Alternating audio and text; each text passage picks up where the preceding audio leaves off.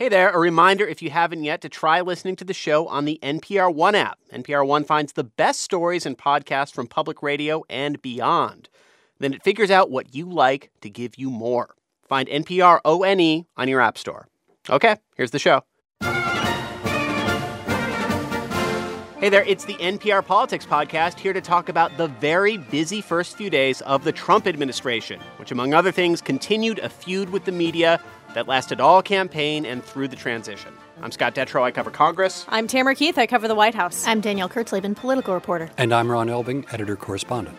Busy weekend, guys. Yeah, a little. So we've got all the Trump stuff we're going to talk about. Tamara, you spent yesterday in the White House seeing him do his presidential thing. But we're also going to talk later in the show about this massive women's march. Danielle, you were on the Mall on Saturday with I it. was. What'd you think? It was just huge. No matter how far I walked, there were just more people. I would wager that a majority of the people there could not actually hear any of the speakers or anything official that was going on. I heard that the march was canceled because the entire route was filled with people. Most definitely, and there were could not go anywhere. It was a stationary march. Right, and there were sort of sub marches that kept popping up. There was one down Constitution Avenue for a while. It just kept going. We are going to talk a lot about that later. We're going to talk about President Trump and the first few days first. And before we get into all the drama involving Sean Spicer, Tamara, you were working in the White House on Sunday. What was it like to be in the East Room and see the presidential lectern there and have Donald Trump walk out behind it? I mean, you've been covering the White House for a while. It's a different president. How different does it feel? You know, there's something about the White House where it just feels like the White House. And there were all of these families gathered for a swearing-in ceremony for new senior staff. And, you know, there were little kids in little velvet jumpers. And, you know, it was a room full of families who were really happy that their family member was going to be part of the Trump administration. Now, one difference with the Obama administration is that the room was overwhelmingly white. Mm-hmm. And the Trump administration says they're still working on it and there are many more people to hire. But at the moment, it is overwhelmingly white and actually overwhelmingly male in the senior staff.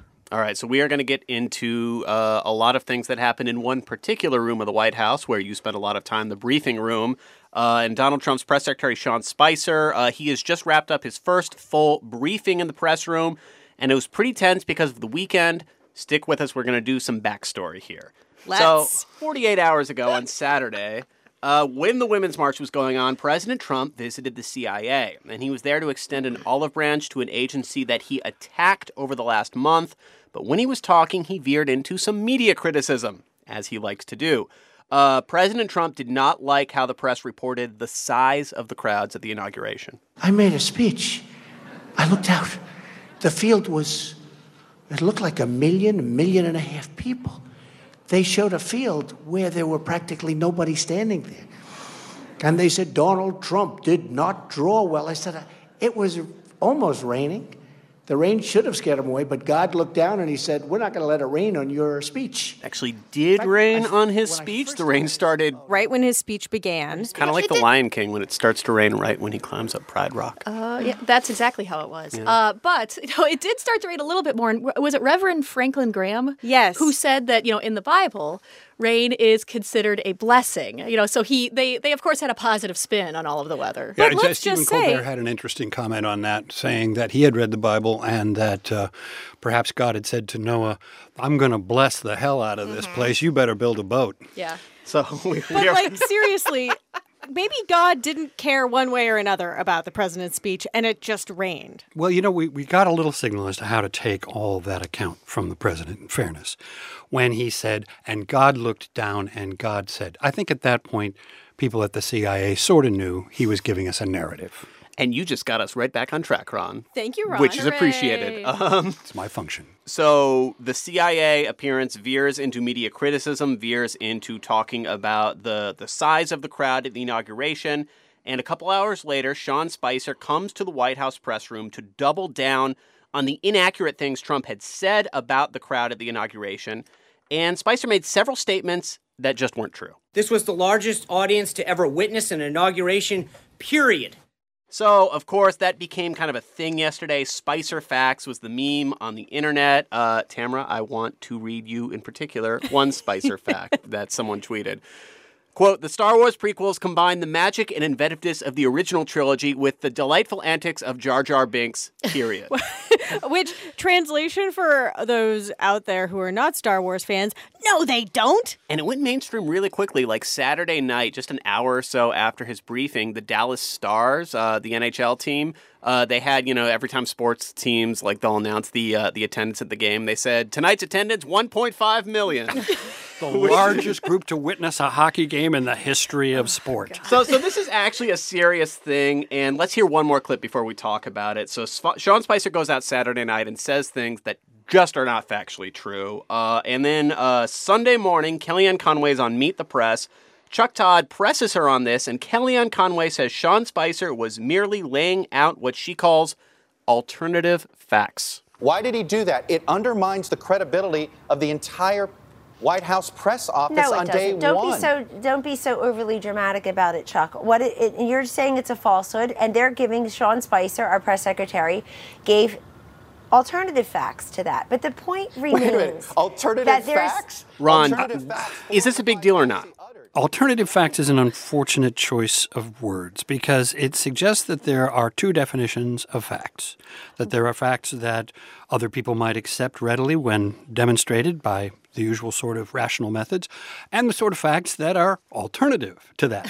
Things that might be preferable. Maybe we could call them preferable facts. Or alt facts. I mean, Oh, no. Listen, they are alt facts. Right. Well, what I heard when Sean Spicer got up and did that briefing on Saturday was, he laid out, here is why it might seem like the crowd was smaller. That whole thing about, there were gates that were used and magnetometers, and there was that white flooring stuff put on the mall for the first time, which, by the way, it was not true. Right. Not the first time. Right, and so not entirely true. But what he was doing was offering, here are your narratives. If you don't want to believe this, if you see those photos, anybody who doesn't want to believe this, here are the stories you can use. And this is something we've been grappling with a lot as people who report on facts for a living. Because my sister sent me something too, and she said, oh, look, here's a picture comparing the Women's March to Trump's march. Look how much bigger the Women's March is. Well, first of all, the Women's March was bigger. Well, yeah. And I said to my sister, look at the trees in that picture. They're green and full of leaves. That's not a picture from yesterday. And she's like, oh, yeah, you're right.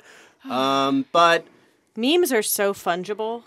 I guess, why do they care? Like, you're the president of the United States. It's the hardest job in the world. It's your first day on it. Why is this something on your mind? Well, we are going to get to the Sean Spicer press conference. Right. Yeah. But he was asked that in the press conference today, and he gave a pretty interesting answer. Sort of a long answer. It was a long back and forth, probably the longest back and forth of the entire press conference. And he basically said that for the president and the people around him who are working really hard, this is, quote, demoralizing. It's not about one tweet. It's not about one picture. It's about a constant theme.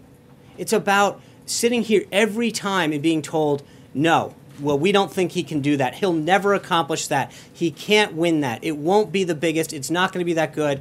The crowds aren't that big. He's not that successful. The narrative and the default narrative is always negative. And it's demoralizing. And I think that when you sit here and you realize the sacrifice the guy made of leaving a very, very successful business. Basically, it sounded like he wanted to wake up in the morning on Saturday and be president of the United States and feel like president of the United States and see CNN praising him. And instead, he woke up and he saw aerial pictures that showed blank space, and he saw thousands and thousands and thousands of people marching in the street. But he woke up in a house that Abraham Lincoln used to live in. Like, that should make you feel good. Well, but it didn't. Like, they actually said that it was frustrating and demoralizing. Those are words that are being used by our press secretary to describe how the president of the United States felt the morning after he took the oath of office. And also there was an implication that somehow the people in the media had that intention, that the idea was, how do we delegitimize, how do we demoralize, how do we resist the existence of this new administration? And we were doing it by, in this sense, presenting evidence of what kind of an event it was on Friday. One thing that was upsetting to the president and was upsetting to his staff is something real. which is that there was an erroneous pool report. Yes. Reporters on Friday went in to witness the president signing some executive thingies, and a pool report went out saying that President Trump had removed the bust of Martin Luther King Jr. and replaced it with the bust of Churchill. Well, it turns out that he just added the bust of Churchill, and now he has both Churchill and Martin Luther King Jr. staring at him in his office. But the reporter who reported this to the pool had not seen where they had moved the Martin Luther King bust and was wrong.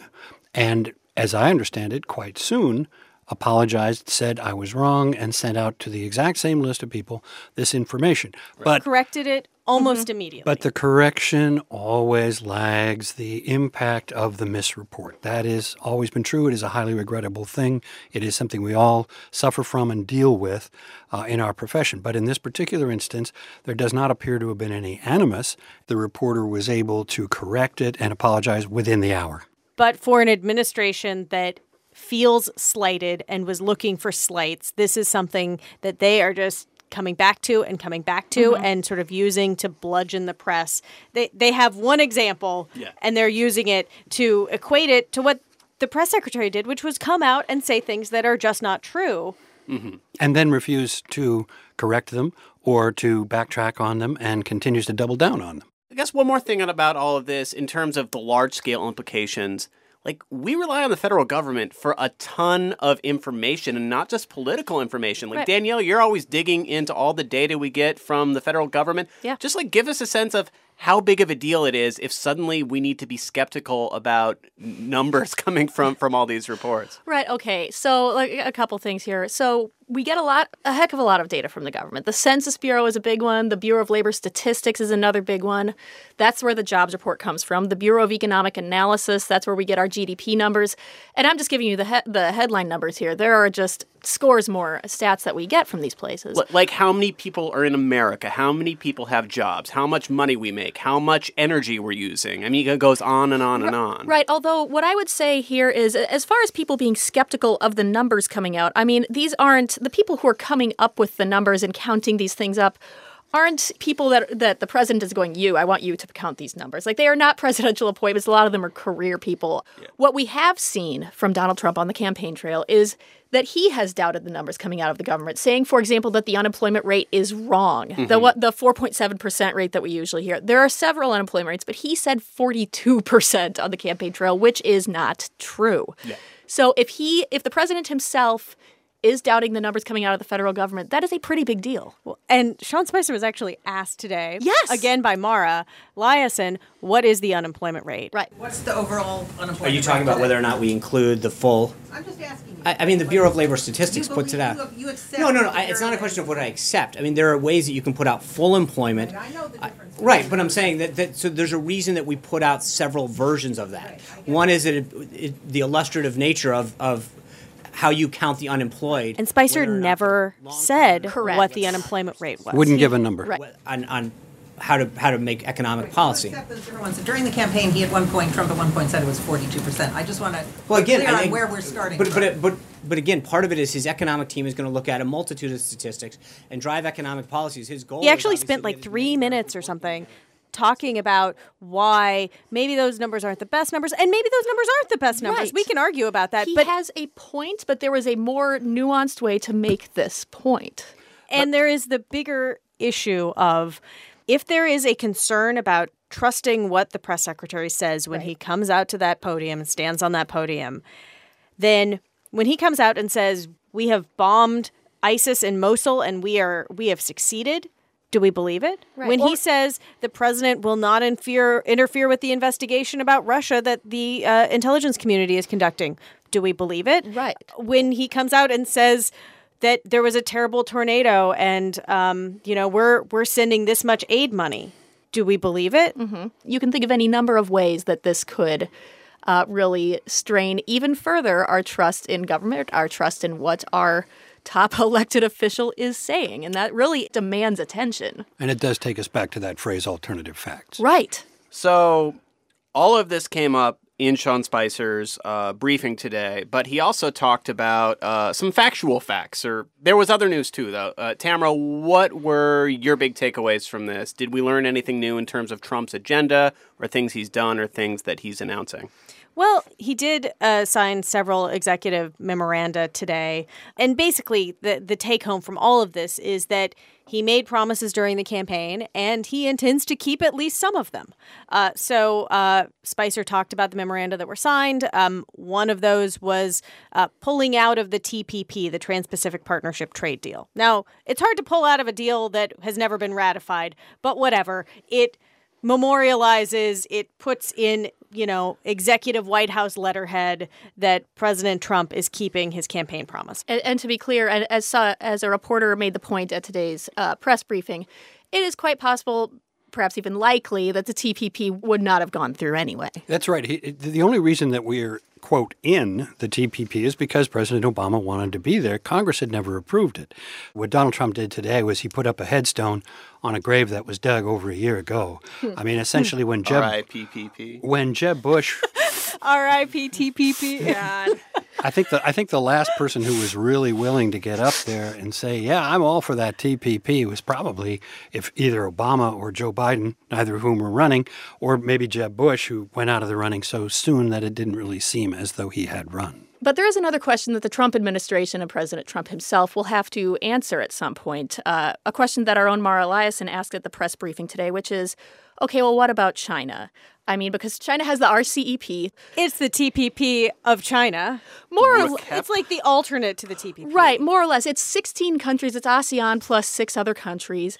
It's a multilateral trade agreement involving some TPP countries. It's not necessarily inimical to the TPP. But the idea that the Obama administration put out there was if you allow RCEP to go through before the TPP or without the TPP. Oh, so many letters. I know, I'm sorry. This is alphabet soup. But the point is the idea that the Obama administration put forth is that this will allow China to, quote unquote, write the rules, to get in there and to make its trade agreements with these countries without the U.S. involved. RCEP? RCEP. Well, it's pretty hard to deny that this is a rival arrangement whereby all of these countries, there's a great overlap between the two treaties, all these countries will be dealing more with China if they're part of China's deal than if they're part of ours. Right. And to add one more thing, trade agreements are not just about manufactured goods. It's easy to get that misconception from all of these conversations, but they're not. They're about intellectual property. They're about environmental regulations, labor regulations. These are big rules that are being written by these, and this is why such a fuss is made over them.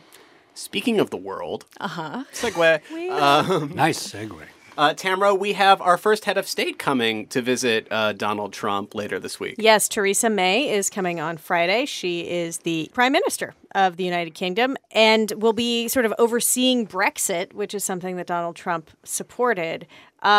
And Trump Brexit plus. That's how he framed his campaign.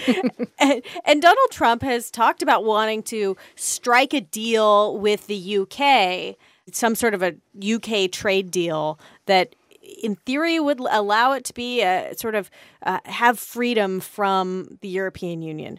Anyway, it's, they are a close ally of the United States, and it is symbolic, if nothing else, that she is the first visit. But he also has a meeting set up with Enrique Peña Nieto on the 31st of January. And the focus of that will be more trade. And that's the president of Mexico, who Trump famously pulled a surprise visit on, flying to Mexico City in August on the day that he rolled out his immigration plan, which was one of the many stunning, crazy things that happened over the course of the Trump campaign. Yeah, and you covered that speech in Arizona. I did. But what a crazy day. Yeah, that was one of the weirder days. Whiplash. Major whiplash. And back to Theresa May, she's also, it's interesting, she is going to the congressional Republican retreat in Philadelphia. The House and Senate Republicans usually get together at the beginning of a session to plot their sessions. Now the Prime Minister of Great Britain is going to pop in to give her thoughts on what congressional Republicans should do. Because why not? Sure. Is there anything else that we learned today from Sean Spicer's briefing or other announcements from the White House that we should hit on? Well, they do seem to like the idea of bilateral trade deals much more than the idea of multilateral trade deals. That was sort of a big theme. Another theme is that They are still in the decision-making process on moving the U.S. Embassy in Israel to Jerusalem. It had been a campaign promise of Donald Trump, but now they're in the decision-making process. Should we say why that is such a touchy issue? If you move the American embassy, the U.S. embassy, from Tel Aviv to Jerusalem, you are essentially taking a very powerful side in an almost ancient argument that is one of the last and most difficult issues between the Israeli government and the Palestinians, or whatever other name you want to give to their opponents in that part of the world. It is the struggle between the religions. It's the struggle between the politics, the struggle between the people of the city of Jerusalem. And it has always been reserved to be part of the final arrangements once everything else about some kind of a peace treaty could finally be struck. The Bill Clinton campaign way back in the 90s said, we're going to move that embassy to Jerusalem, and it sounded great. And in 8 years as president, he never did it. And neither did George W. Bush, and neither did Barack Obama. And some people are going to ask in the next few hours, days, weeks, months, is Donald Trump going to do it either? Because in the end, it is just out of sequence in solving the whole part of the Middle East struggle. Tam, you used the phrase executive thingies to describe what the president did earlier today. Yes. Go on. There will be a federal hiring freeze, except for when it comes to the military and national/public security. Which is a big part of the federal government. Yes, of course it is. And of course they could just hire contractors instead. But never mind that. And then Trump also reinstated something called the Mexico City policy, which is related to abortion, and it's kind of the thing that ping-pongs back and forth. So Reagan first did it, and it stayed with Bush, but then Clinton undid it, and then Bush II brought it back, and then what does it Obama do? took it away. Yes. So this will cut off federal dollars to international aid organizations unless they promise not to promote abortion. So even if these organizations use their own money to perform abortion services and other types of things, if they do that, then they would lose federal funds. One other thing from today, our new favorite word of the last few months that nobody ever thought about before, but now we talk a lot about, emoluments clause. There was a lawsuit related to that today. What happened with that, and did the White House weigh in on it? The lawsuit comes from the good government type group, Citizens for Responsibility and Ethics in Washington, or CREW. It is a lawsuit related to Donald Trump's business interests and whether by merely having people stay in his hotels, use his golf courses, he is in violation of this thing that says that you can't get money from foreign governments. They filed the suit. This is a test. Donald Trump was asked about it. A reporter shouted a question, and while he was signing the executive memoranda, and he said, no merit. It has no merit. All right, let's take a quick break. We will be back to talk more about those rallies from over the weekend. Let's take a moment to thank and share a message from our sponsor, Full Frontal with Samantha Bee on TBS. New season, new night, same bad attitude. Don't miss all new episodes of the show Rolling Stone calls a new era in late night.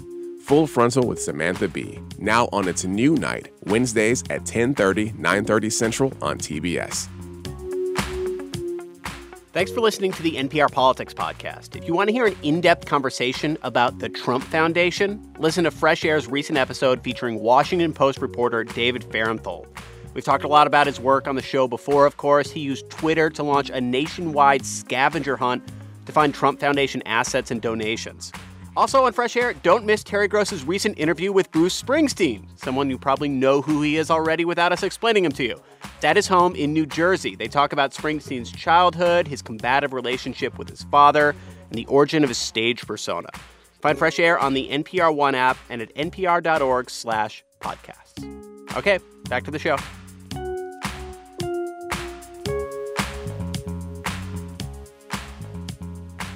All right, before we go, let's talk a little bit about the Women's March in Washington and all over the country, actually all over the world on Saturday. We previewed this in our last episode after the inauguration.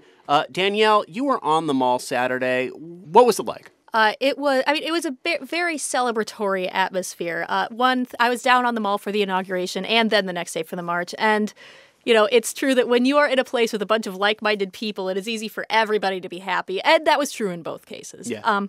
But aside from that, two things really struck me. One is these hats that everybody was wearing, in part as a nod to vulgar remarks made by Donald Trump in that 2005 Access Hollywood tape, and also because the hats had the appearance of giving the wearer cat ears. But the vast majority of them were handmade. I wrote a story about these for NPR.org, and I talked to a lot of people about their hats, and anybody you asked about their hat had a story about it. They got it from, a state lawmaker. Their grandmother knit a whole bunch and didn't come to the march but wanted the family to. Some people got theirs from strangers on the street just walking in Washington over the weekend. So that fostered a sense of togetherness among the people there. Aside from that, I saw a lot of people wearing shirts and carrying signs that didn't seem to reflect their own demographic. There was a lot of intersectionality is what I'm trying to say. You had a lot of men carrying signs that said, this is what a feminist looks like. You had a lot of white women carrying Black Lives Matter signs. And this was a big conversation leading into the march. You had a lot of women of color saying, feminism has been run by white women for too long. So I got the sense that among some of the marchers, the message was received. This doesn't mean that, everything is great and the rift has been closed by any means, and I'm sure it will keep going. But I did see that a sign that you had people who really were trying to cross lines who were out there on Saturday. Yeah. Tamara, Democrats, to put it mildly, have been pretty down over the last few months. This, to me, seemed, and being on the Hill today, it seemed like this march, the amount of people who showed up in cities all across the country, really energized progressives in a way that they have not felt in a really long time. It felt like, oh, okay, maybe we're not totally dead. Maybe we're not on the mat. Yeah, I got an email from one progressive who said Saturday was the first day since the election that she's felt okay. I mean, there are a lot of people who are progressive and not feeling okay, and that sense of togetherness was something special for them. And the other thing is that I, since that march, as a reporter, have heard from a whole bunch of people who were like, yeah, I'm calling my senator, but I also wanted you to know that I'm doing it. Or like people who are doing things and being involved in a way that they haven't before, and they're very excited about it. One thing I would add is, all this togetherness on the Mall, came after a very bruising defeat in November, and that came after a very divisive primary fight among Democrats. That defeat in November really unified what had been a very divided and very argumentative coalition. Because they're like cats. Ron. And that's why, for the first time in all this while, certainly since November 8th, you got the sense that the Democrats might be able to knit something together besides hats. I could see why you didn't want to let that go. I didn't want to let that go. I looked up the knitting pattern, and it seemed really confusing to me. It was not an easy knit. I mean, I gave up really easily. But Ron, hundreds of thousands of people on the National Mall protesting something is not new at all. But how precedented or unprecedented is for this many people to show up opposing a president on the very first day of his presidency? That is something it's hard to find a precedent for, although, of course, we've had the Civil Rights March of 1963. That is always some degree the benchmark for all of these kinds of events. We had the Million Man March, the Million Mother March. We have, and in fact it's taking place this very week, the annual March on the Mall for Life that is there to mark the anniversary of Roe versus Wade with regret and, of course, opposition. And we see that every year. There's also usually some kind of a counter march to that in support of Roe versus Wade and the right to abortion. So we have seen many, many, many marches, but most of them are usually promoted in a certain way that we expect a certain amount of participation, we expect a certain scenario to play out, and it generally does, and there aren't a lot of surprises. What was stunning about this event this weekend, it was so much bigger than anyone was expecting. Yeah. I think that's really where the power of it is. It was the impact made by the sheer surprise, and as you say, on the first full day of the Trump presidency. I got to say, when I was trying to leave the march, I just kept walking up block after block and wondering where it was going to end. There were always more people. It's really stretched into downtown D.C. Another thing that President Trump tweeted about the Saturday march was that the behavior of some of the celebrities who got the mic and were on the jumbotrons and were vituperative and vulgar in a lot of the ways they were talking about the president probably hurt their own cause. And Did Madonna say something about wanting to blow up the White House or thinking about it? There were some ugly remarks made that I'm sure most of the people hearing them in the march itself were also disturbed at and would have just as soon not have had on the Jumbotron. Yeah. Did you talk to people about what they would do next? Because I think that's the big question a lot of people in politics have. On the Democratic side, this is exciting. All these people came out and protested. Do they vote? Do they lobby? What do they do?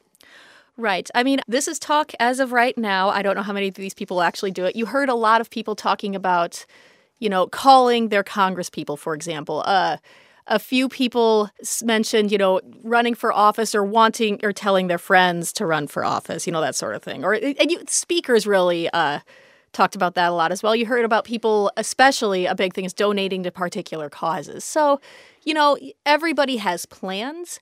But as far as, what Everybody exactly... has New Year's resolutions, too. Well, yeah, and listen, protests really can create change. They, even if not everybody from there goes and calls their congressman, I mean, listen, this movement has gotten a lot more attention to some women's issues, just like Black Lives Matter got more attention to police shootings, for example. But yes, the question for what real change happens does come next when people, try to run for office and that sort of thing. So I live in the part of town where all the buses kind of drove into and parked, both for the inauguration and for the march Saturday. And it was just so striking and jarring to see huge crowds of two very different parts of the country stream by wearing different hats, having different views, having different beliefs, and being very opinionated and very passionate about both their sides. I just think that 24-hour whiplash of people on the mall and people coming in and out of D.C. was really striking and powerful. Yeah, and forgive me if this is sort of a silly reference, but I kept thinking of this Dr. Seuss book, The Sneetches, where some have stars on their bellies and some don't, but just bear with me here. But when I was leaving the mall, I walked past a bank of restaurants on, I believe it's H Street in the Chinatown neighborhood, and I saw in one window a bunch of people lined up eating their food with their red hats on, and with a bunch of pink hat wearing people behind them, and another one all pink hats.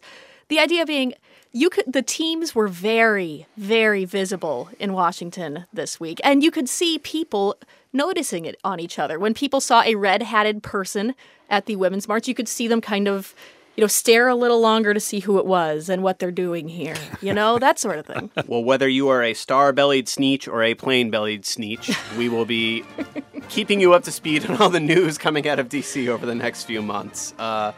That is all the time we have for today, though. There's a lot going on. There's confirmation hearings. There's votes happening soon on Trump's cabinet appointees. You can keep up with all of that at npr.org, of course on the NPR One app, and on your local public radio station. Okay, one more thing. A plug for our DC live show. Get tickets while you still can. We'll be in DC for a live taping of the podcast. We're calling it President Trump, What's Next? There will be a lot to talk about, and you can get tickets at nprpresents.org. I'm Scott Detrow. I cover Congress. I'm Tamara Keith. I cover the White House. I'm Danielle Kurtzleben, political reporter. And I'm Ron Elving, editor-correspondent. Thank you for listening to the NPR Politics Podcast.